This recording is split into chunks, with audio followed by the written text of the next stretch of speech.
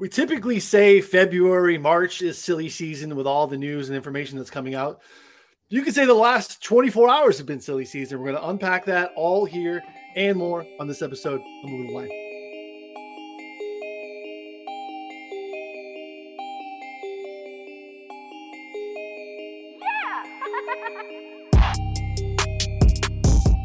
Hello and welcome to Move the Line. I'm Brian Noonan, joined here, as always, by Connor Allen, and then always draft season. Scott Smith been killing it for us as well.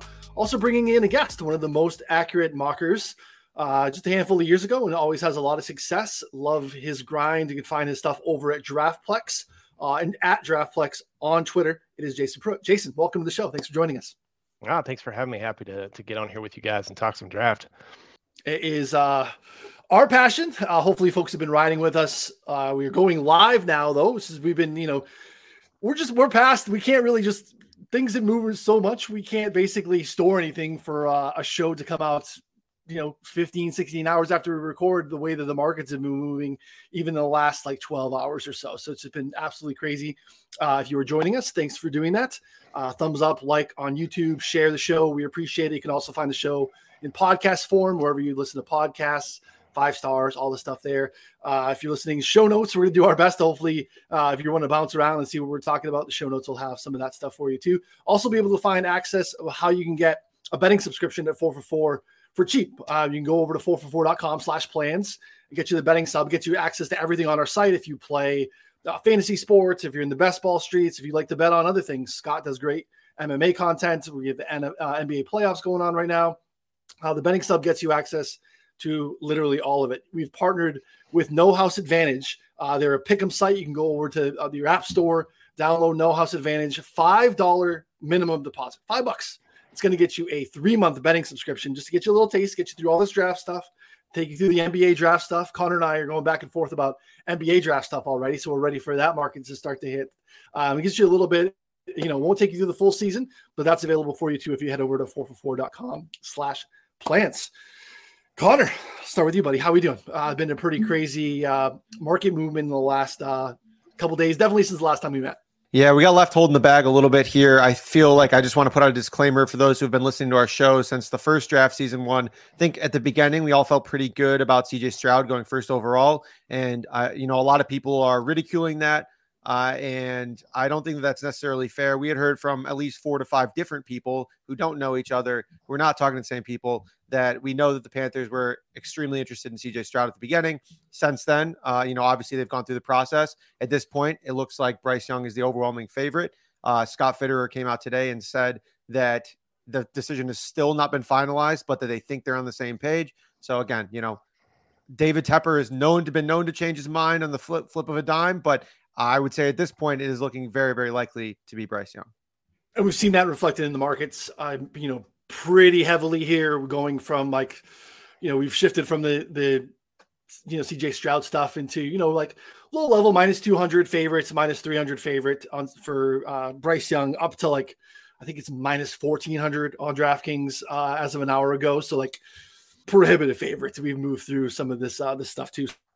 Scott, how we? Look, I'm doing good. We're getting into the last kind of final week of everything. And, hey, Fitterer said there's some clarity within their draft room now. So -1400, it's unplayable for Bryce Young. And, we're kind of hitting on some of these other guys that we're looking at in the top 10. So I'm interested and happy to have Jason Pruitt on, 2020's most accurate mock drafter, guy I've kind of corresponded with over the years, and he does a lot of good work, and that's why I wanted to have him on and get some of his thoughts on how this draft's going to unfold. So let's get into that a little bit, Jason. You've had some success doing this. You have your own site, like I said, DraftPlex. Folks can head over at DraftPlex on Twitter, draftplex.com. Talk to me about your process in terms of building mock drafts, reliance on big boards, reliance on sources. Talk to us a little bit about your process and how you go about it. Yeah. So, my process kind of changed. I've been doing this is my 10th draft, just kind of been doing it on the side. And obviously, as Scott mentioned, 2020, I won the scoring on the mock draft scoring championship. So that kind of put me on the map. But since then, I've kind of had to whittle back what it is that I do. But I still watch, about 500 players, over the course of probably about the 6 months leading up to the draft. As I build the mock draft, I do a 1.0. This point, I do a 7-round, and then I do the final.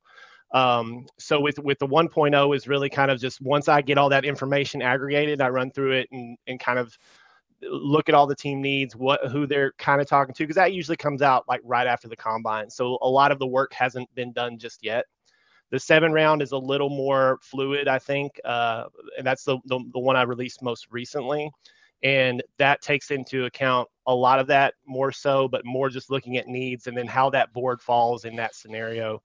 The final obviously is the big one that we try to get right. And a lot of people pay attention to that obviously for betting purposes and things like that. And, I haven't been as closely aligned to that kind of space in previous years, but certainly the interest just widespread around the draft has increased so much.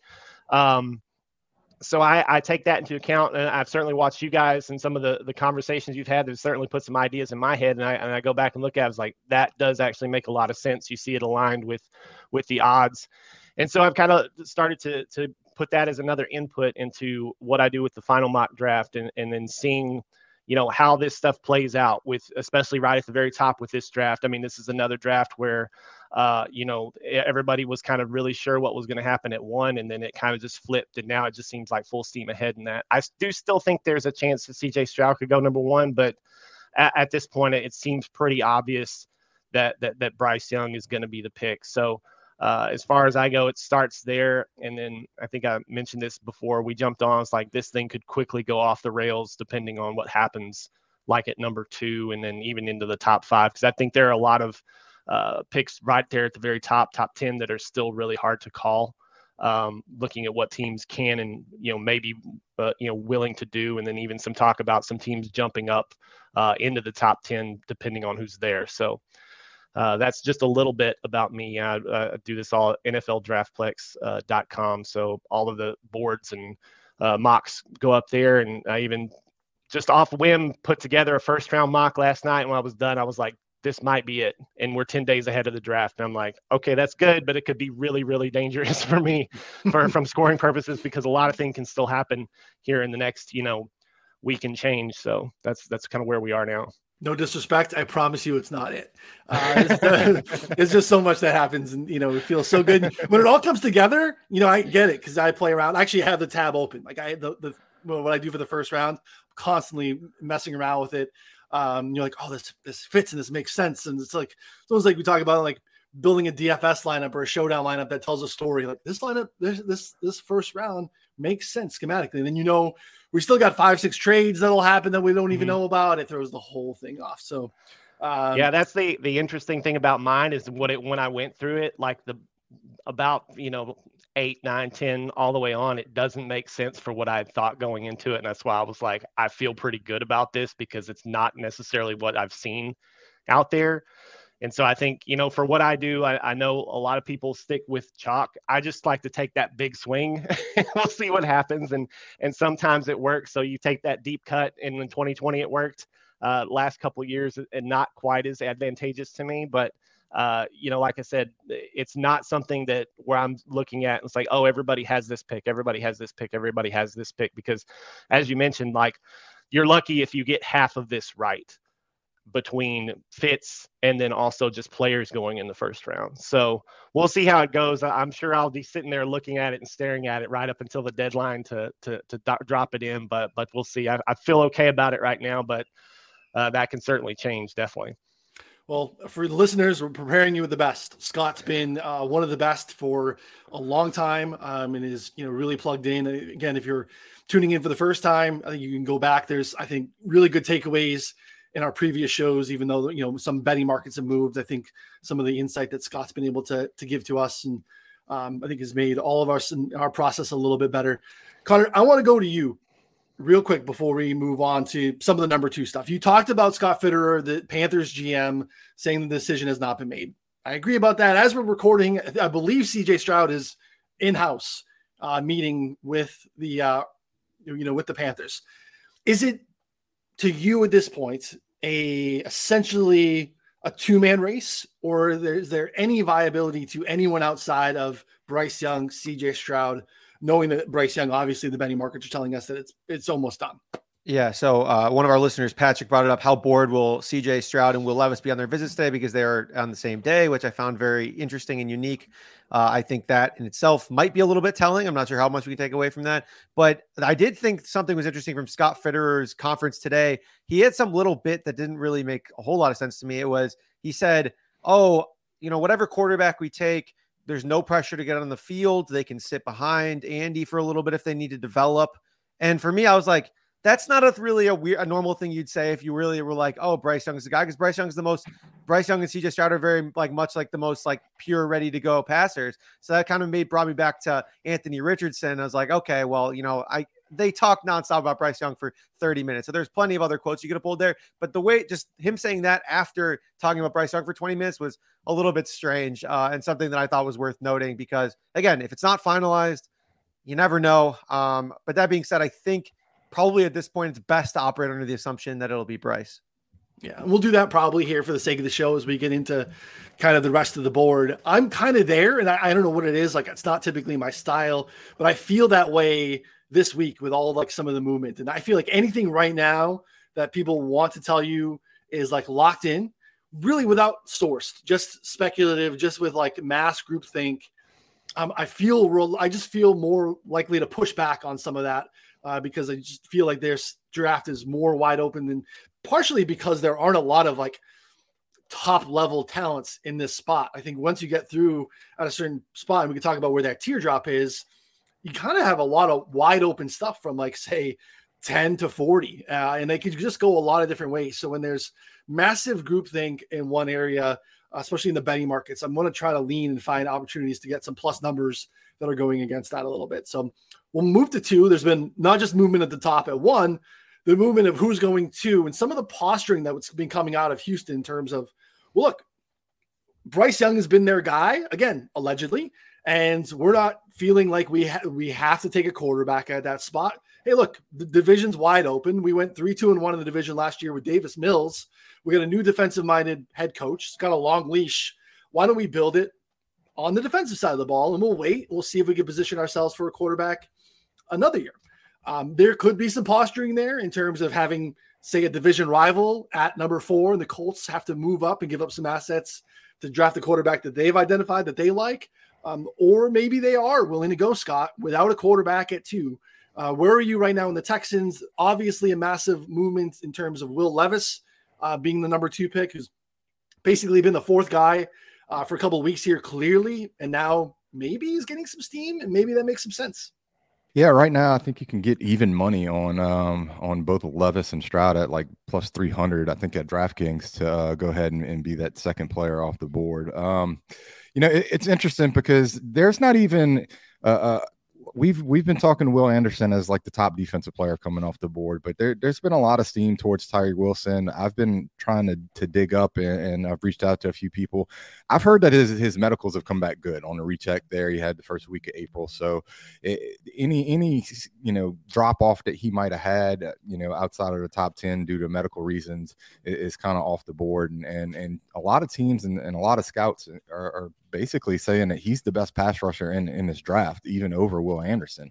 Will Anderson may be a cleaner prospect than a lot of these other guys, but he might not have that elite upside that some of these other guys do. Tyree Wilson's kind of been compared to Chandler Jones with his wingspan and kind of the way he plays a little bit.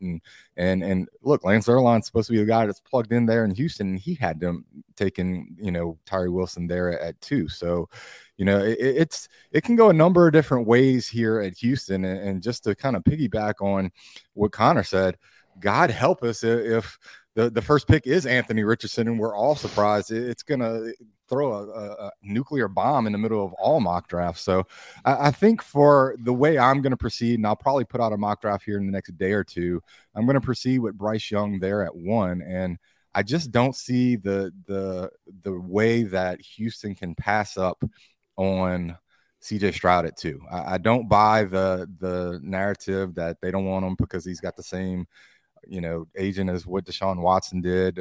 And I've heard the opposite, that at the end of that negotiation, there was no beef between, the agent and the team. So I just don't see them. I don't see a reason for them to pass up on CJ Stroud. And there's been scouts that think that CJ Stroud's actually a good fit for Houston. So, that's kind of where I sit, where I'm leaning right now is Stroud going at 2. Where are you at with 2, Jason, in terms of quarterback, no quarterback? And if it is a quarterback, which one is it? And then, again, this is kind of the nature of it. It's all 2, right? It's quarterback, yes or no.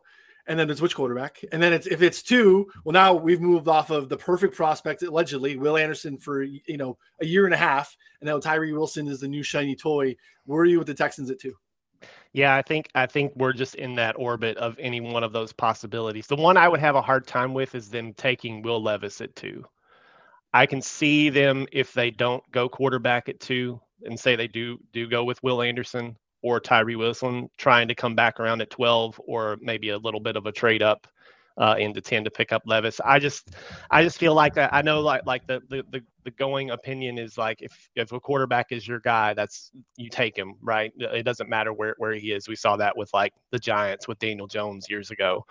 So right now I've come around to the idea of them not going quarterback at 2. I think from a like a fan base perspective, that's not going to make anybody happy. But you look at kind of where like DeMeco Ryans come from, like in San Francisco, where they got a team built around, and then they had a bus driver, game manager type quarterback that's been successful. Sure, they did do that big trade for Trey Lance, but thus far we've seen no returns from that.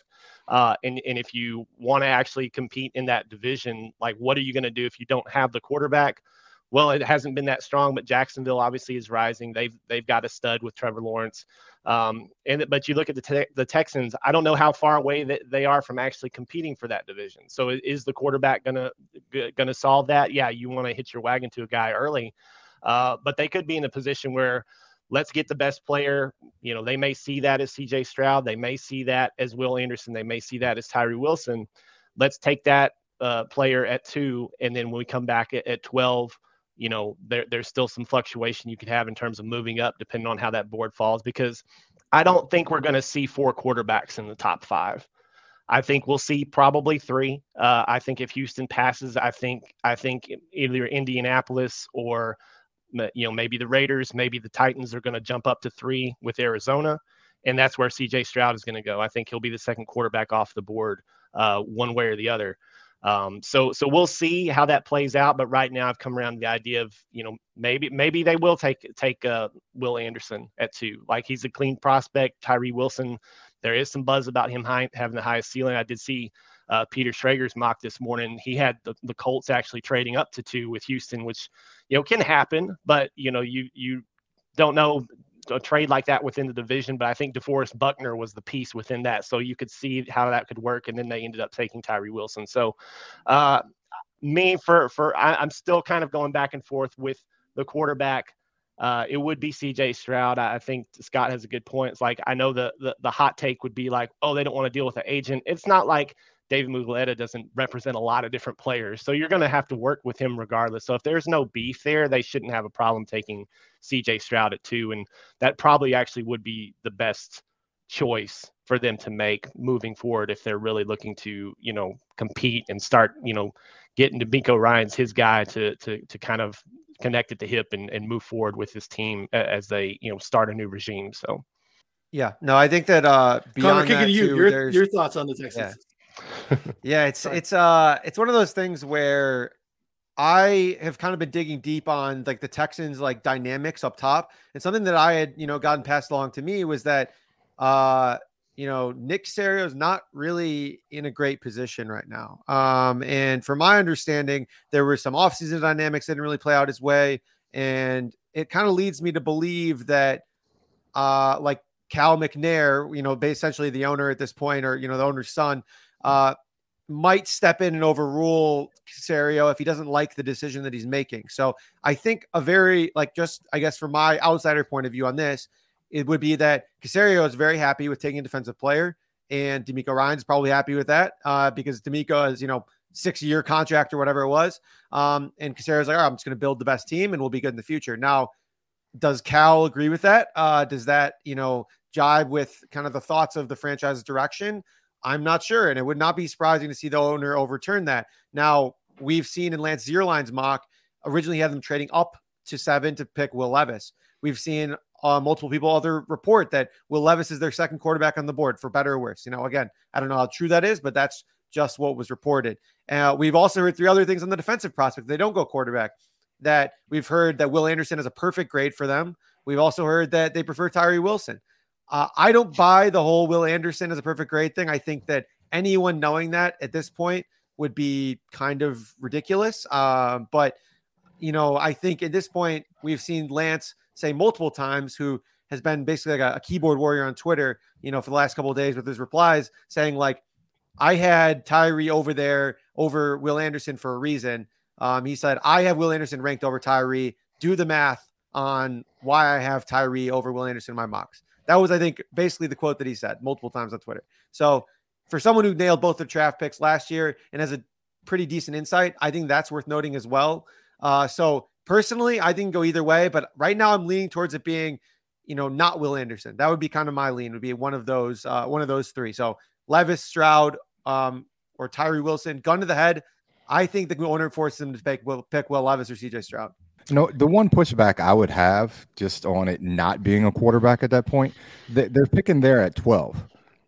Supply and demand as far as the quarterbacks go, if somebody's going to trade up, it's probably going to be for a quarterback. So there's a high possibility if they don't pick a quarterback there at 2, that quarterback that they want may not make it there to 12. Whereas you start looking at defenders and you still have edge rushers there that are ranked pretty highly.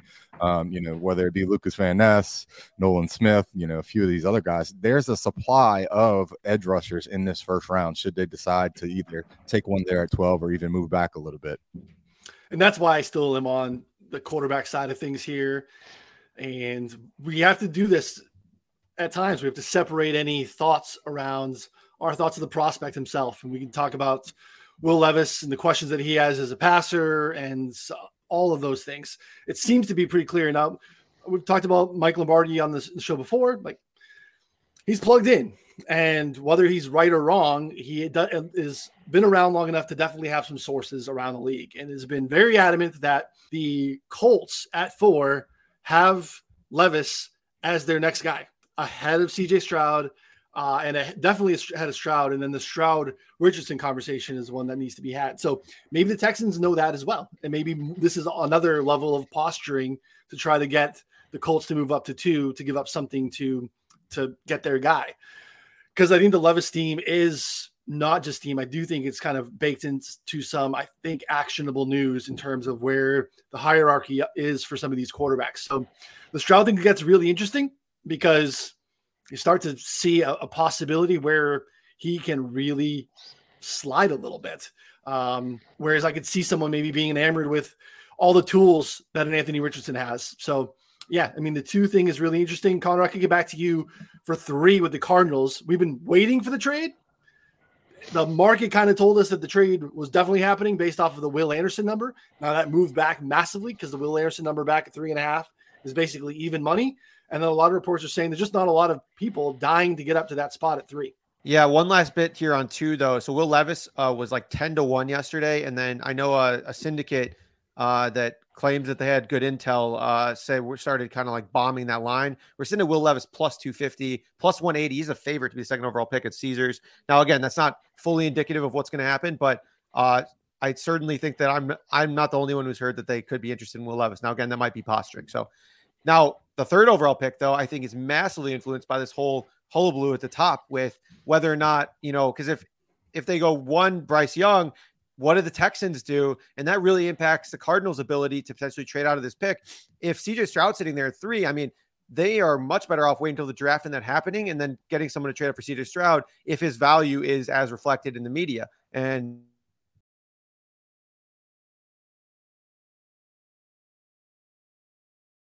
it was such a hot take that the internet wasn't ready for it all at once.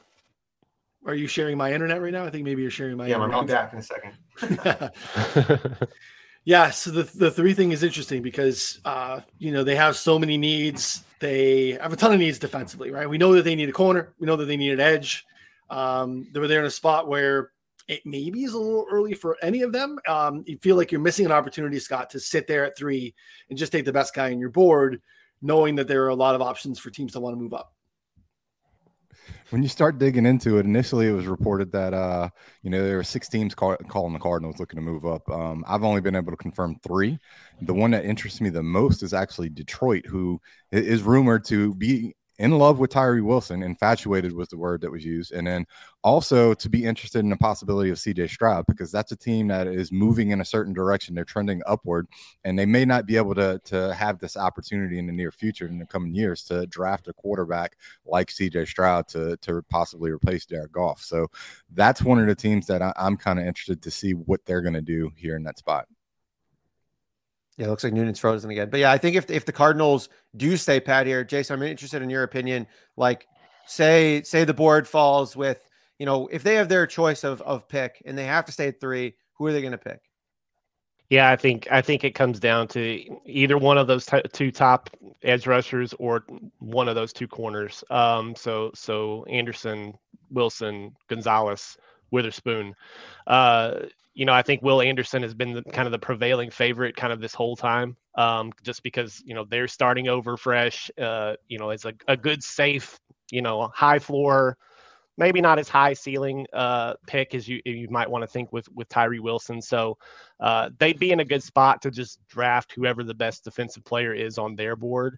But certainly I think they would want to hold out, just because they've got so many needs to kind of get some picks, and whoever could get the best offer, obviously that offer would get, there's the balance, right, of having an offer from further down. They'll probably give you more, but you do probably drop out of the range of all 4 of those guys, depending on how far you go. If they go past maybe 7, 8, if say like Tennessee were to jump up, the Detroit one's interesting. I hadn't seen that as of yet, but I could certainly see that based on who's there, especially if they wanted to go up and get the quarterback, because, with the pick that they have at 6, it is kind of house money because it's from the trade with the Rams. So take your shot while you got it. And as Scott mentioned, they're a team that's on the rise and are looking to compete now. So if they could go ahead and set themselves up for the future, I mean, they certainly have a lot of picks in this draft, so they could be a player to move up or down depending on what they'd like to do. And another interesting part with Arizona sitting there at 3, when we start trying to figure out who it is that might trade up, they've had some confirmed meetings with both Will Anderson and Tyree Wilson, but no top 30 visits. When you start looking at their top 30 visits have been with a lot of the top tackles and offensive linemen in this draft. So, they could be gearing up for the potential to move down as far as 11 with Tennessee, or, in that range where they may be looking at offensive line help rather than drafting one of these top defensive players. Yeah, it looks like 8 visits from the offensive line. Sam Hoppen, our data guy here at 4 for 4, put together some of that, a chart tracking some of that stuff. I think it echoes Scott's point there too. Connor's an opportunity lost for the Cardinals to sit there at 3 and just make a pick. Well, I mean, if you look at their roster, it seems like everything we've heard coming up to the draft, and I've reached out to multiple people as well, like, hey, what are they trading down? And the answer I keep getting was that has been the plan the entire time. Now, the question is, if every team knows that, are they going to try and rip them off? Are they going to try and, not get face value for this move? And would the Cardinals still accept that?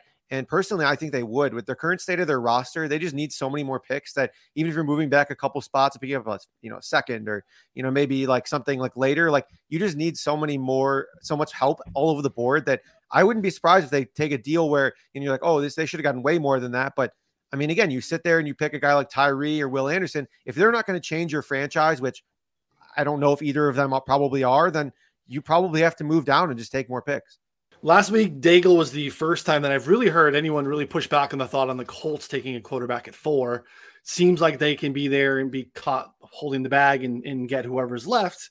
Not a lot of excitement there, but again, if Will Levis is their guy, tough to see where like it feels like Chris Ballard maybe fighting to keep his job. They have a quarterback in Gardner Minshew who is familiar with Shane Steichen's system. Is that a tough sell for the local fan base? Probably a little bit, but again, you keep hearing these thoughts around Seattle at 5, Detroit at 6. Hey, we don't have plans of coming back up here and drafting for another handful of years. Like, well, respectfully, no shit. No one plans on drafting inside the top 5, top 6 year in and year out.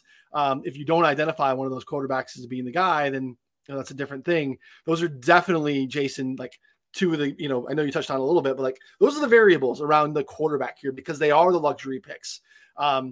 We want to have a team trade in ahead with Arizona to identify someone that wants one of these guys, but they kind of hold a power position sitting there at 5 and 6.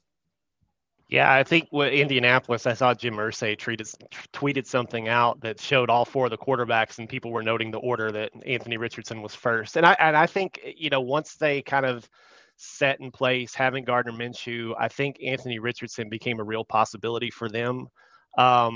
I don't know if that's still the case, especially depending on where CJ Stroud goes. I think you might want to, especially with Chris Ballard, probably being on the hot seat this year after so many different whiffs at trying to get a quarterback in there that's going to work and going the veteran route.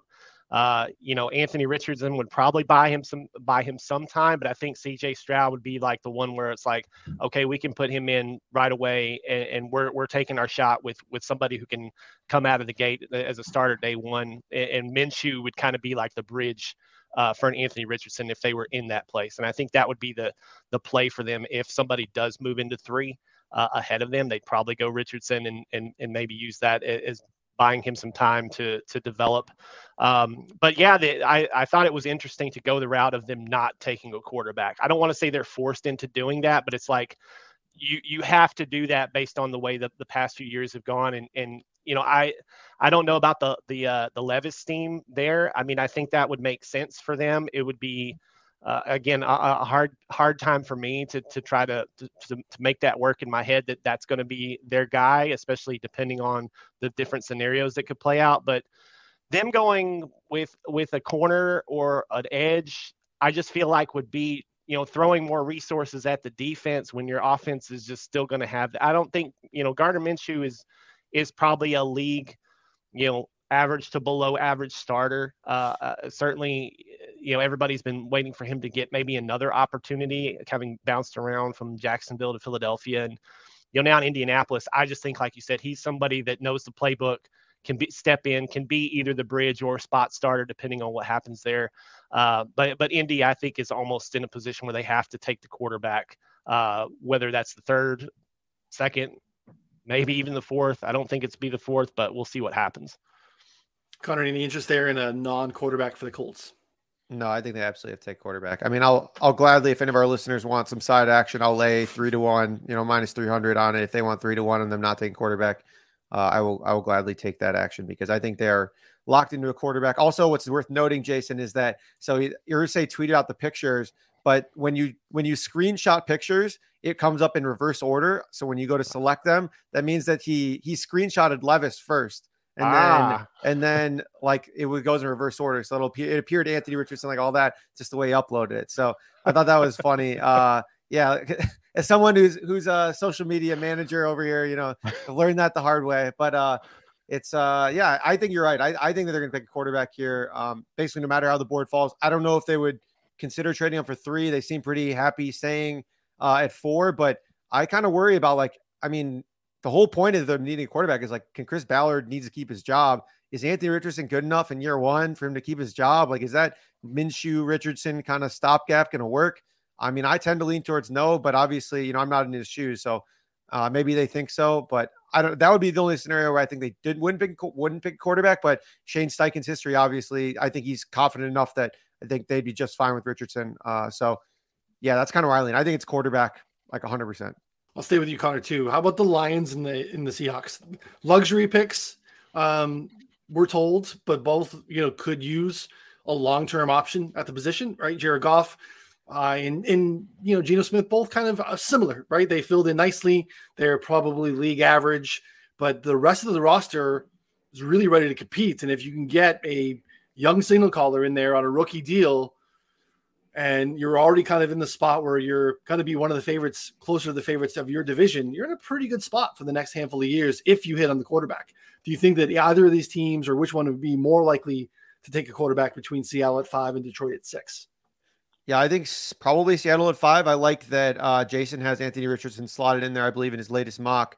I think that makes a ton of sense. Rob Statton has gone on about saying that he thinks it makes a ton of sense as well with Geno Smith on a 1 year or on a deal that, they can easily get out of after 1 year. And then I think for Detroit specifically as well, we know what Jared Goff is. I actually had this argument today. We have a 6-year sample now of Jared Goff being above average when he has weapons and a great system, and being just absolute dog shit when he doesn't. Like, if he's a sum of his parts quarterback at this time, that doesn't mean that the Lions can't win. It's that, like you said, they're probably going to pick mid-20s next year, late 20s. Like, they're probably going to win the division. Like, you're not in the range to get a quarterback. I mean, we're looking at it right now with Tampa Bay, with Washington, or even out of that kind of discussion.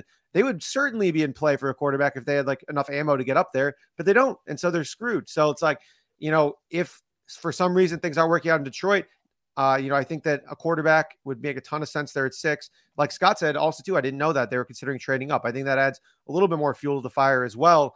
I think that they're still in play, even if they're probably more likely to go with a win now option, like a Devin Witherspoon, like Jason has. And I think we've all been connecting. I think that if the board falls a certain way, or if they, again, like they have CJ Stroud as like their number 1 prospect in the last 3 years or something, like maybe they trade up to 3 for him and get him. So I think all those are very reasonable options. Yeah, it's definitely interesting and makes piecing this together. Again, this scenario where they decide not to and they hold on and do what we've all kind of been, pinpointing there would be to address the cornerback position. They don't have anyone on the roster outside of 2023 under contract at corner outside of, Cam Sutton, who they just signed from Pittsburgh. They do need to address that down the road here as well. And again, they have some other picks, and there is some cornerback depth in this draft relative to some other positions. So you can do that at 18. You can start to hit that in the second round. There's some guys that are viable options there. It just depends on what they want to do. That drumbeat is getting a little louder for both clubs, and I do think it makes sense for both. It just gets pretty interesting to see how that kind of plays itself out. The other thing I want to keep going back to is Will Levis was a guy that we had, you see some mocks, he's fallen all the way down to Tampa Bay, or, we had some stuff where, he's going 11 to Tennessee, who definitely needs to address the position long-term. But I kind of believe some of the stuff we're hearing on Will Levis. And again, like, it's juiced out there now. I believe 6.5 is his over-under. I just don't see him getting past maybe 4 at the Colts, as ugly as it might be. And maybe we like CJ Stroud a little bit more. We like Anthony Richardson's ceiling a little bit more. It just feels like there's going to be one of these teams at the top that likes Will Levis. So again, if that continues to get a little bit louder, even though that's a little bit longer juice than we like to lay, the Levis under 6.5 starts to feel like a bet that I'm willing to make here in the next week or so if that gets a little bit louder. So again, the number will move, but again, if we're going to be able to be on the right side of it and timing wise, that's why you want to be in the Discord when we fire those things off. That could be something that I'd be interested in playing here. Then we get to the Raiders, Scott, who, look, we talked about the Jimmy G structure. The contract is really team friendly. It gives them the ability to lean on Jimmy if he's really good, or get out of it fairly quickly and a pretty team friendly deal. The Raiders are another one of these teams as we kind of get into this range.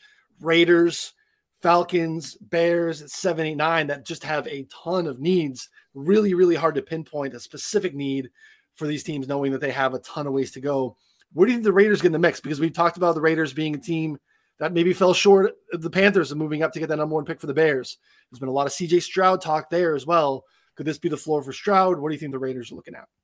Yeah, I think it is the floor for Stroud, but I just look at that team, and that team has struggled defensively, and I just get the impression that team, with the history that they have with Garoppolo and the coaching staff, I think they're a little bit more confident in Garoppolo than what general fans are, and that team has not failed every year because of Derek Carr. It's been more for the defense. And I think when you have the possibility that one of these defensive players, whether it be Tyree Wilson, Will Anderson, or either of the two top cornerbacks, that's where I tend to lean, with this pick here. And I think that the Raiders roster is bad enough and will have a decent amount of turnover next year to the point where they could be in play if Garoppolo fails to be up here again, drafting again, and possibly hitting on one of the quarterbacks in next year's draft. So I tend to think that they're going to go defense. And I like one of the cornerbacks personally, whether it be Devin Witherspoon or Christian Gonzalez. Yeah, they could be back in there. You're in the division, though, with Patrick Mahomes, Justin Herbert. You kind of want to have something there in terms of the quarterback position. But again, maybe that's something that they can adjust next year. The defense is terrible. So it'd be hard for them to bypass that as well. It's been consistent from this show. It's been starting to be consistent in a lot of other mocks too, Jason. I know that, and part of it is I've been told that you're a Cowboys fan. I saw in your recent 7-round mock draft that Bijan Robinson conveniently slipped all the way down to the Cowboys at 26. We've been talking about him going to the Falcons quite often. Again, just maybe a franchise that says, hey, we're just going to go off of the top of our board.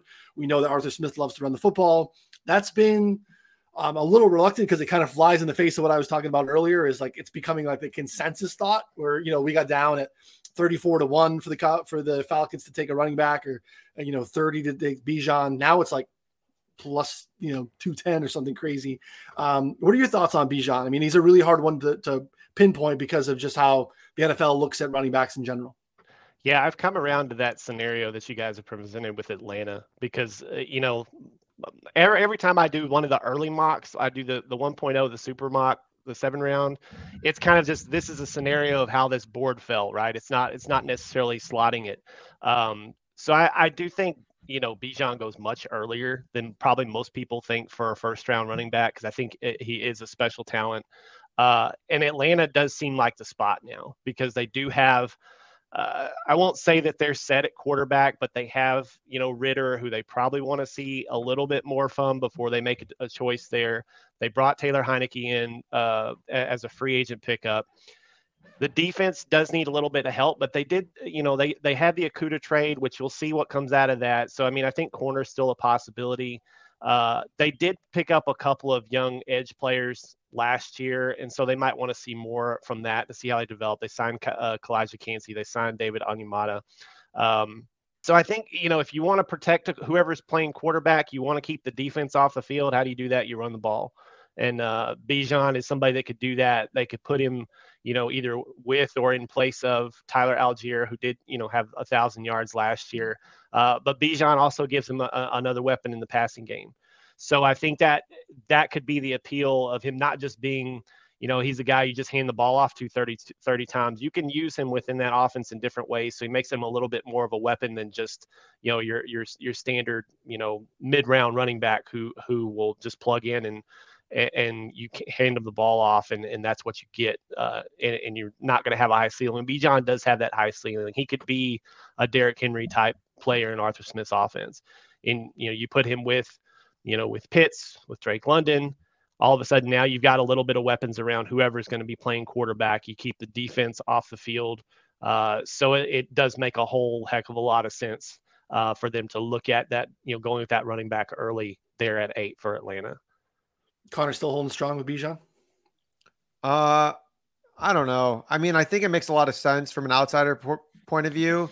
Like everything that Jason said just makes a ton of sense. We've talked about it relentlessly on the show, but I don't know. I mean, maybe I just don't have sources in Atlanta, but I haven't heard shit that they like anyone right now. So, I mean, kind of most of the buzz has been like edge, like edge or, defensive lineman. But I mean, it's tough not to pencil him there. That being said, I'm not taking like plus 200 on Bijan to Atlanta. I think at that point, like the market's already gone. I'd rather take a stab on them somehow not doing that. But I guess it goes back to the question, like if not Atlanta, then who? Because I have questions about him in Philly. I don't really think that he would go there. Tennessee, if they trade Derrick Henry, maybe, but they need so much other stuff that it's crazy. Houston doesn't make a whole lot of sense as well. I mean, like there's next teams like Washington. I don't know. I mean, like that I could see reasonably consider taking a running back. So again, I think I'm definitely leaning towards Atlanta because it makes a ton of sense, but I want actual cut. Like, I don't know. Has there been like a single report like, oh, the Atlanta Falcons love Bijan? No, we've seen like they're locked on Falcons guys talking about it and, getting really excited about like some of the market movement. I've seen some of those tweets. Right. Again, that's not, actionable content. That's, respectfully fanboys getting really excited about them taking a really exciting prospect. Cause he's right. He's awesome. If you're just, you're a Falcons fan, it's like, that's an exciting guy to be toting the rock 20 times a game for you. And, that makes a ton of sense. But yeah, not a lot of actionable stuff there. I kind of agree with Jason. They have taken some steps to improve the defense. Still a need for sure, but it makes me feel a little bit more likely. In the offensive line, there's continuity there. It's not a great offensive line, but like they're basically running it back. And from a pass block win rate, they were pretty good. They're pretty solid. So it's not a spot where like they need to address it in the first round. They very much well could. But again, like it doesn't feel like there's a glaring need, especially if you are locked in on saying, hey, Desmond Ritter's who we're moving forward with. The Bears are interesting. We're starting to hear rumors and talks. The Bears are really trying to continue to stockpile. because they're another team that needs a lot. And they've already done so by moving from 1 to 9. There is some interest apparently to continue to move back. There are a lot of needs at, say, maybe tackle. And this is a pretty deep, especially in the first round, tackle draft. There's a number of guys that you can stay inside the first round and get a guy that can plug and play for you for day one. Now, they have lost basically everyone on the interior defensive line in free agency. They have not addressed it whatsoever. And Jalen Carter has spent numerous hours visiting the Bears, allegedly, and apparently it's gone fairly well. Scott, I'll kick it to you. I mean, the kind of the combination of the Bears and the home for Jalen Carter, who is, by all means, clean prospects, is going top 5 at least. But obviously we know that's not the case. Yeah, I tend to have Jalen Carter as the leader in the clubhouse there for Chicago. It was interested in Peter Schrager's mock draft today. I think he had Devin Winston? No, excuse me. It was Christian Gonzalez there. So that was one that I hadn't seen, a little bit unique across the industry. But I think when we start talking about it, there is a good case that, look, Jalen Carter doesn't make it down to 9. If Jalen Carter doesn't make it down to 9, I think Chicago would be looking to move back a few spots to pick up some other assets. If not, I wholeheartedly think that they're going to go offensive line. They've had visits with some of the top guys, and Darnell Wright's the name that I keep hearing is going to go a lot higher than people think. He's had a top 30 visit there with Chicago. I actually heard that Chicago prefers him a little bit more than Paris Johnson, allegedly. But that's just whispers that are out there right now. But he's the name that I keep hearing, and we even talked about it on the last show. I think there's some good numbers there on Darnell Wright to be first offensive tackle off the board. So it's something that I definitely think is worth taking a stab at. Yeah, I believe it was 7 last time we talked, but I think it's down to like 350 or so. So it has definitely started to get a little bit of action. Another name that's kind of been populating there, and you'll see in a lot of mock drafts, Connor, but you've been on this from the jump, is Peter Skoronski not being identified as a prospect for the Bears. Skoronski's got a little bit of buzz going to the Eagles. His over-under has moved a little bit. The Eagles are another team that, again, I feel very much that they're in play. And that was something I said in some of our early shows. I said I'd be shocked if the Eagles stayed at 10 and made that pick. It's just not their MO historically to do so. Now, again, they could be in a spot very similar to Scott's point where they're waiting for the one guy. Unfortunately, the Bears are right in front of them. And if that one guy, Jalen Carter, doesn't fall, they'll be looking to trade back. Now we're also getting in the scenario where we've talked at least about 3 or 4 teams that want to trade back. We're not talking about a whole lot of teams that want to trade up. And that's kind of where the sticking point of this draft is going to be for. So what are your thoughts on the Eagles? Yeah, no, it's just tough. I think the Eagles are in an interesting spot. They could definitely trade back. We've heard rumblings about Skoronski going there. And that's, I think, why it got some pretty strong money there from, our buddy VR, is interested in playing the under 11.5 because that gives him an out with Tennessee, gives him an out with the Eagles, potentially the Bears if you thought they like him. Again, I'm pretty confident at this point with a combination of public and private sources that they do not. But, I think that he's in play for either 10 or 11. So that makes sense there. I know you were interested in buying back the other way at 10.5 with plus money. And I think that is certainly in play, as well. Because again, it's like Philly or bust. They could easily trade down, but trading down is way easier said than done. But that being said, there's always 4 or 5 teams that trade up every year. I mean, we're in that Bijan Robinson range where I think Bijan Robinson could easily be picked over any of these guys. Now, trading up for running back is another story, but I think combination of, different things here. I think that I would probably lean over at plus money on 10.5 at Peter Skoronski because it really does feel like one out at that point. But Paris Johnson's another tough one there. And to Scott's point, I think we're actually seeing still some like a plus 800 on Darnell Wright at FanDuel to be first offensive lineman drafted. I know John Daigle kind of touted that last week. And I think it makes a lot of sense if Chicago does stand pat and takes an offensive lineman there because, I think that it could very easily be him there at 9-1 or 8-1. So I think that's worth a look for sure. But I'm gonna reach out to some of the Bears people, keep my boots on the ground and see if we can get some of that finalized action here in the next week or so in Chicago. Yeah, I like that too. I think it's just the Skoronski thing where VR played it at 11.5. I think makes a lot of sense. Now that you're at 10.5, I think it becomes pretty thin because I don't think you have a ton of outs. Again, I don't think Atlanta's a landing spot for him. And then Chicago seems like, a spot based off of, again, the public information. We saw that little flash on the screen there with, what they prioritize in terms of traits, and someone like Skoronski, and again, was very effective in the Big Ten for a number of years. Shorter arms, it just doesn't seem like a spot that they want to go to. So you feel like you want to move off of that. Jason, any thoughts on the Titans? Again, they kind of fit the bucket of some of these teams that we're talking about here. A lot of needs. Again, a quarterback stopgap for this year, a defense that's had quite a bit of turnover, but continues to get coached up above its maybe level of talent year in and year out.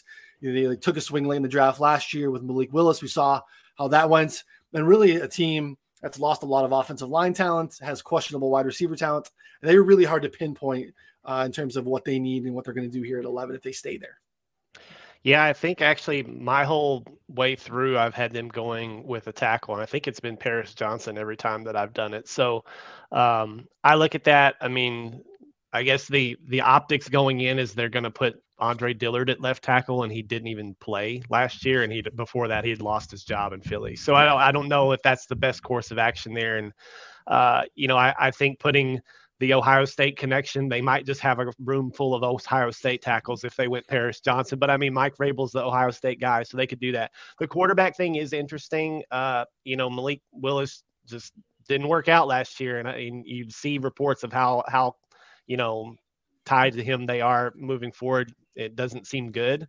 So I think that's certainly a possibility depending on who's there. But we talked about, these quarterbacks are probably all going to get into the top 10, and so they might be left holding the bag unless they try to trade up for that. So, but offensive line, especially if the way this falls, maybe Darnell Wright, Peter Skoronski go off the board. We could see that run of tackles there, and the Titans take whoever's left between maybe Paris Johnson, Broderick Jones. So I've kept them pretty strong on offensive line. I think Rand Carthon coming from San Francisco.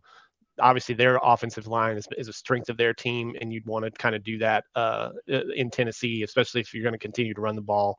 And whoever plays quarterback there in the future, where it's Tannehill for this year, and then maybe they pick somebody up later, in the second round. Maybe they look at Hendon Hooker or somebody like maybe further down, or even next year, whoever that might be, set them up with a good front in front of them and try to move forward that way. But I think tackle is a good spot for them at 11. All right. Now we're kind of at that spot where, 53 minutes in or so. I'm going to tee it up, go around the horn a little bit. I'll let you guys talk about a player, a team situation that is of interest to you based off of what we're hearing. We're kind of back at the Texans. The Texans, what they do at 12, and if they stay at 12, I think is really, what happens at 2 matters a lot for the Texans before we go really long there. And Connor, I'll start with you. Is there anything, any player, any team situation kind of in the next few picks that has caught your eye? Anything you want to kind of monitor or share with the folks? Yeah, I think a couple of situations here. Pittsburgh, obviously just traded for, Allen Robinson, however much that matters for wide receiver. I think he's kind of dust at this point. So if for some reason you kind of had them pinned for a wide receiver, maybe that doesn't happen at 17. Again, I don't think that was a really popular thing, but I think it's worth noting nonetheless. Overall, though, they're starting to post the market to be a first round pick market. That was posted at some Canby shops. If you see any of those posted like right away, usually there's a couple guys that stick out. Generally, my preference for betting that market is to take guys that we have a pretty strong read on going kind of in the teens or early 20s and just laying the juice, So like they opened up Darnell Wright at only minus 220 to be a first round pick. I would be absolutely flabbergasted if Darnell Wright is not a first round pick. I mean, one of these things where their implied probability is like 70%, my implied probability in my head is probably like 98%, something like that. So like, even if it's at minus 500, I still think it's a good bet. So that's just kind of my takeaway early on here from some of the later guys here. That being said, we get stuck sometimes with some of these fringe. I like the Emmanuel. Michael Murray is not really a fringe guy as much, but Kalijah Cansey has been really volatile. Kaylee Ringo. So those guys look like they could be values, but maybe not. Yeah, it's a good point. Scott, how about you? Yeah, one of the things that I've really been looking at is I'm just sick and tired of hearing about Hendon Hooker. And just to piggyback off what we were just talking about with Tennessee, I heard a report that came out and they said that Tennessee's looking to stay put at 11 possibly, and they're more likely to trade back up into the first round to get Hendon Hooker than they are to trade up and give up the capital it's going to take to get up and take one of the other quarterbacks. They are a team. Look, they've had multiple visits with Hendon Hooker, which makes a lot of sense. They're there in Tennessee. Hendon Hooker played at Tennessee. So it's one of the things that I'm monitoring. And look, a lot of these media guys, and I've been saying it makes no sense for one of these teams that are there from 21 on down to go ahead and take a quarterback. But looking at Tennessee, if Tennessee does miss out on any of those top 4 guys and looking at what they have left, a year on Ryan Tannehill and Malik Willis not showing much that he's capable of playing quarterback in the NFL, I think it's starting to get some steam that there is an outside shot that maybe, they could move up on the back, 2 or 3 picks of the first round and get them. If Hendon Hooker's getting as much love from some of these people as he is, it's a possibility that I'm starting to warm up to, even though I don't think it's a smart play for a GM to do. Makes sense though. And I think that is the best lesson I think anyone can have in listening to this, is that, we've all been there. We've been poking holes and almost kind of laughing at the thought of it. Again, 25-year-old quarterback who ran a very limited one side of the field read type offense that hasn't translated super well to the NFL, is coming off of an ACL injury. Like, those are just like red flag, red flag, red flag. But it's been so consistent with the Hendon Hooker stuff. And some of it's not even like bottom of the first round. Some of it's like, oh no, it's a borderline top 10 pick. It's wild. So Scott's ability to get off of his own take and not anchor to a thought, I agree, is correct. And be pliable to the new information that's coming in is the best takeaway I think you can have from listening to the show, reading anything on Jason's website. Like, stay pliable to what's coming in with the new information, because it's an information market, and new information does come in because the teams are still formatting and formulating their decisions here too. So kudos to Scott, who's, willing to stay, pliable and adaptable to the new information. Jason, you, anything in this, next range, guys, we haven't talked about that is catching your eye, team, player, anything that you want to talk about? Yeah, I'm actually looking at right after what we got talking about, that 13, 14, 15 range, with you got the Jets, you got the Patriots, you got the Packers.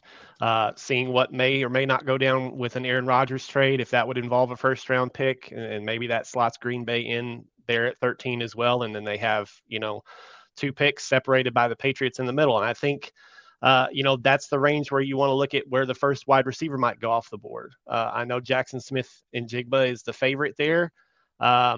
I think the Patriots might like Zay Flowers better. They spent a lot of time with him at the Shrine Bowl, and if that put that that information together, he might be the first wide receiver picked at 14. The Packers haven't picked a first round wide receiver in 20 years. It would be sweet irony for them to do it after they trade Aaron Rodgers away. I don't know if they do it or not. I think they just committed to putting more resources into defense, maybe looking at offensive linemen. So just looking at how that happens. And then if they don't take, JSN, if the Patriots, go with Zay Flowers, where does he go to? I see, he could maybe end up maybe at 20 with Seattle. So, I mean, the wide receivers are kind of what I'm looking at, because I do think that's not a strength of this class at the top. I think Jim Nagy from the Senior Bowl is the one that pointed out that, he's talked to a lot of teams that they only have the one first round grade, which is Jackson Smith-Njigba. But again, you typically only have 18 to 20 first round proper grades. That doesn't preclude anybody from going in the first round proper. But whoever that first wide receiver off the board is, I think is going to be interesting right in that range of 13, 14, 15. I'll just stay with you here for a second, Jason, too, because I noticed in your mock, and again, it's probably a week or so now, and maybe things have changed. So you definitely have the ability to back out of any take that's more than 24 hours old. Sure. I thought it was interesting. Dalton Kincaid was not in your first round. You actually have him as the third tight end going. You've both Darnell Washington and Dalton Kincaid going very early in the second round. Any thoughts or anything you're hearing on Kincaid? Again, he's moved from being second tight end on the board. The betting markets will tell you he's the favorite currently.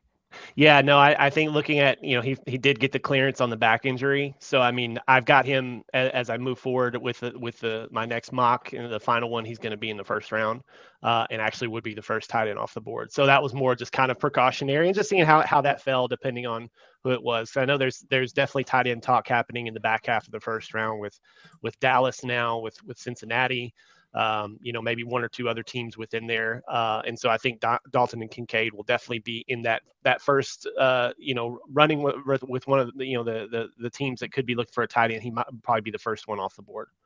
All right, that makes a ton of sense. Yeah, Caution wasn't able to test and wasn't doing a lot of the things the other guys were doing in the position because of the back injury. So, yeah, that makes sense. Scott, I want your take real quick on Joey Porter Jr. Again, we'll shout out to our buddy VR who moved the Joey Porter Jr. market with a late night bet on Porter going over 16.5. And as VR can do with a bet, the market shifts drastically. Folks aren't afraid to chase the steam. 16.5 has moved to 19.5. You've been talking about this, and I know you're plugged into Washington. Washington has a need at cornerback. I think the betting markets will tell you that that's the favorite position for them to take in the first round currently.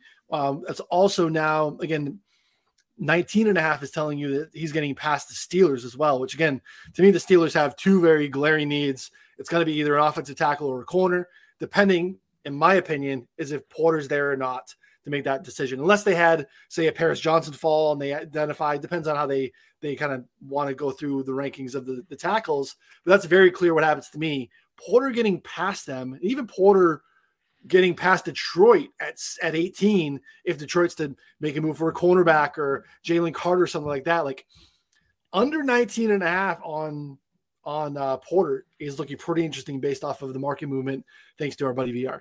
Yeah, I think the line that I saw today is under 18.5 instead of 19.5. But look, like Joey Porter is a guy who's met with a few teams. As a Washington fan, he's met with Washington multiple times. He's popularly mocked to go there to Pittsburgh even a lot of the time as well. But when I look at these mock drafts, the most popular pick to Washington right now, the ones that I value is with Joey Porter there at 16 to Washington. I think it makes sense for what they need.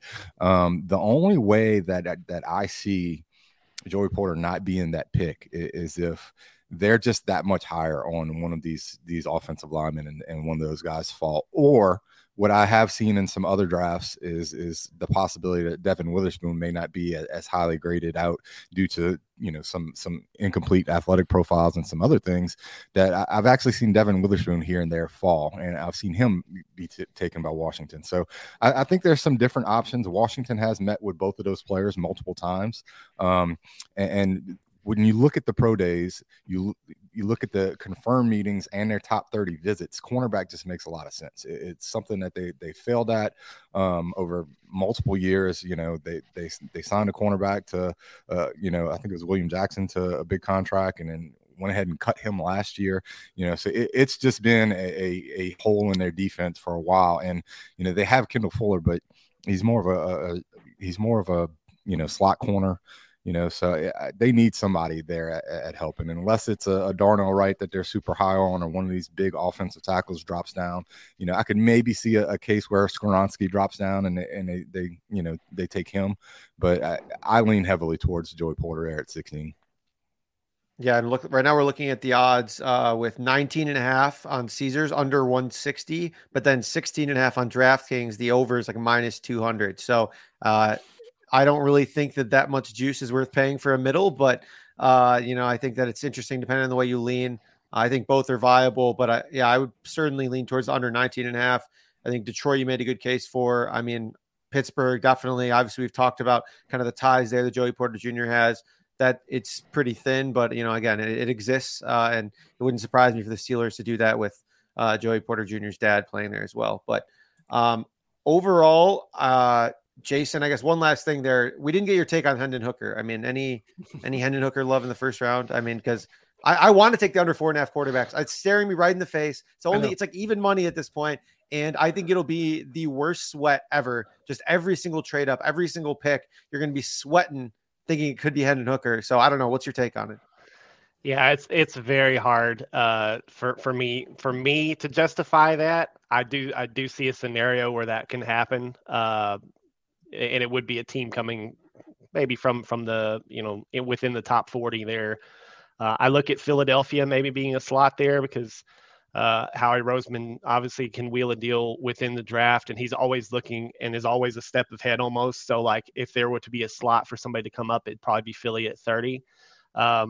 I don't know. I'm still debating that whether I want to go that route. I don't think I know the big kind of fit was going to be Minnesota. I just don't think that's going to work out for anybody, one way or the other. I think their front office is not just going the route of we've got to get him here, kind of thing. They do have the one more year with Kirk Cousins, and I think you've seen the ceiling, but there's no, insight for me to think that Hendon Hooker would be the guy there for them at 23. So if you see the quarterback come up, in that 28, 29, 30, depending on a team wants to move back, I could certainly see it happening. It's not just something I'm overly in favor of. So we'll see, but I'm not really committed to putting that in yet. Yeah, I tweeted out the other day. We talked about it as well. Like if I could make a teams to not make their first round pick parlay, I don't think that the Vikings are making a pick there. I think they'd love to trade back. They only have 5 picks.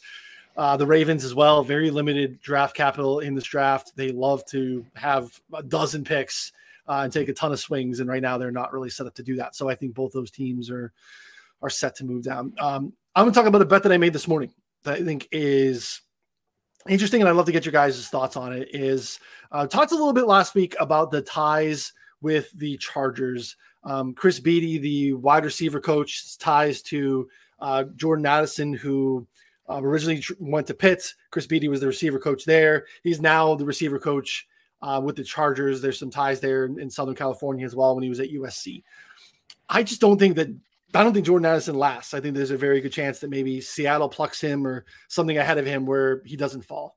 And I think the betting markets will tell you Chargers draft pick to make. They've come out and said, we need to add team speed and they need to add offensive speed. So I agree that if there's a really good receiver, a Zay Flowers or Jordan Addison, that would probably be where I'd lean for the Chargers to go. Now in a scenario where both of those guys come off the board, which I think is possible, I think defensive back is a glaring need for the Chargers. Nasir Adderley, it's a 24, 25-year-old safety, just retired. Bryce Callahan was their slot corner last year, really good. He's a free agent. They have not brought him back. So they have a need, and that's a really good spot for a Brian Branch, who we know can play slot, who can fill a safety need for Adderley as well. They drafted I think 3rd or 4th round safety a couple of years ago. So technically they have maybe an in-house option, but they kind of have 2 needs. Branch specifically fills both of those as a hybrid player. 7-1 for the Chargers, first position to draft defensive back. It was a sprinkle that I made today that I think is viable. Now, again, I agree, and I hear all the Chargers speed and Chargers receiver stuff, but I think if that doesn't happen, they really have a team that's kind of ready to plug and play if everyone stays healthy outside of the defensive backfield, and the market really doesn't indicate that right now. So Chargers to take a defensive back, I think, is an interesting play based on the price. So they're 22-1 on DraftKings to take a corner, but Caesars groups defensive backs together at 7-1. So, I mean, what do you prefer between those? I don't know. Maybe a little stab on 22-1. I mean, that sounds kind of nice along the line you're thinking, because I don't necessarily disagree, especially at that. JC Jackson was a massive disappointment last year too. He got hurt and he sucked. It's I don't know. It's pretty much when you go through the team, it's really one of their only needs. So I know teams don't always draft by need, but that team, if they stay healthy, which they cannot do, they really have a starting offensive line. They have edge rushers. They've added some people in the interior defensive front. They've brought in Eric Kendricks from the Vikings to be, a plug and play off ball linebacker. They really have a lot of needs. Again, that could be a spot for Bijan if he falls, but again, considering what's going on with Austin Eckler there, but yeah, I think just the price is off in the market. So yeah, I got down in the 7-1, but I don't hate the corner, and it goes back to what's Branch classified as. And that's kind of the tricky piece with that too. Yeah, the one thing I'll push back on, and look, I have cornerback as a need for the Chargers there, but I'm looking through my visits. I don't have a confirmed top 30 visit with any of the projected first-round cornerbacks or Brian Branch if you classify him as a safety. And I don't even have a confirmed meeting, whether it be at a pro day or any of these other virtual meetings or any of that stuff for the Chargers with any of the guys that are in the first round, whether it be Cam Smith, DJ Turner, Keely Ringo, Forbes, Banks, Porter, Witherspoon. I don't have it I haven't been able to track down any link. I haven't seen it in a mock draft. So it's definitely something that would be unique that I haven't seen.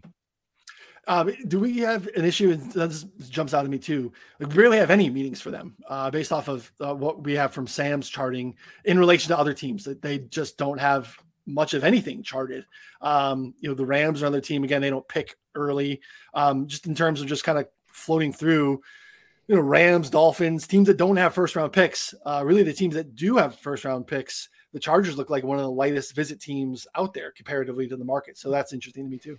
So visits that I have for the Chargers are Jordan Addison, Adetomiwa Adebawore. Nice. Getting that one. But I mean, once you go through it, it's Miles Murphy. Those are pretty much the guys that are in the first round that I've been able to have confirmed meetings or top 30 visits with it. Outside of that, it's Julius Brents is another cornerback that's kind of coming up the boards, and Alex Austin of Oregon State. They've had meetings with those guys, but not a lot of these guys are projected in the first round in the secondary. Yeah, good call. And that's probably why it's priced the way it is. You're not seeing it in any national mock draft really. And it just seems we're going through some team needs work on my own and going through some stuff. It seemed as a price that was off comparatively. So, I like the number that Connor found, and the 7-1 play is something that I'm comfortable making there based off of those needs as well. And yeah, it would be interesting to see how teams utilize those top 30 visits. And if there's, some teams, I think some of that's really actionable and some not so much. But again, love that Scott's super plugged into that. So, all right, did anyone get anything else for the folks before we call it? Not bad. A little over an hour. Jason, we appreciate your time. Anything you want to share with the folks? And again, let folks know where they can find you and all your stuff. Yeah, no, just, making these final tweaks to content and hoping to wrap up here soon, other than kind of keeping an eye on the, where the movement is this last, week and change for the draft. You can find me at DraftPlex on Twitter. And then my site is NFLDraftPlex.com. Love it. You probably have not seen The Last of Us this week. We're finalizing some stuff around that because we're getting to the home stretch. News continues to break. We want to do some other different things show-wise, so working on maybe something else later this week. And then next week as well, we're going to probably turn up the heat. You'll probably see us every day, Monday, Tuesday, and Wednesday as we get closer to deadline day. Submission of mock drafts on Wednesday nights, up to the last minute, making those tweaks for Thursday is really finally almost here. So I love seeing new markets. The Camby book throwing out to be a first round pick is lovely. Would love to see the fine folks over at FanDuel get out there and do that. They let us parlay those last year, which was fantastic money-making opportunity. So if FanDuel wants to get in there, we'd really, really, really appreciate it. And you'll start to see some, I think, final mock drafts from us as well here as we get closer to deadline day. So good stuff as always. Reminder, $5 deposit at No House Advantage gets you a 3-month betting subscription. Use promo code 4for4bets. You'll get an email a little bit down the road, 24, 48 hours after you deposit. I'll let you know how to access the subscription for us. Otherwise, just get the yearly sub, 4for4bets.com/plans. Get you access to everything. You don't have to worry about this little temporary subscription. It'll take you all through next NFL season, all of Scott's MMA bets, NBA, college hoops, all the different stuff that we have going on the site. Check that out. So good stuff as always. For Jason, Connor, and Scott, I'm Ryan. We'll see you all sooner than later.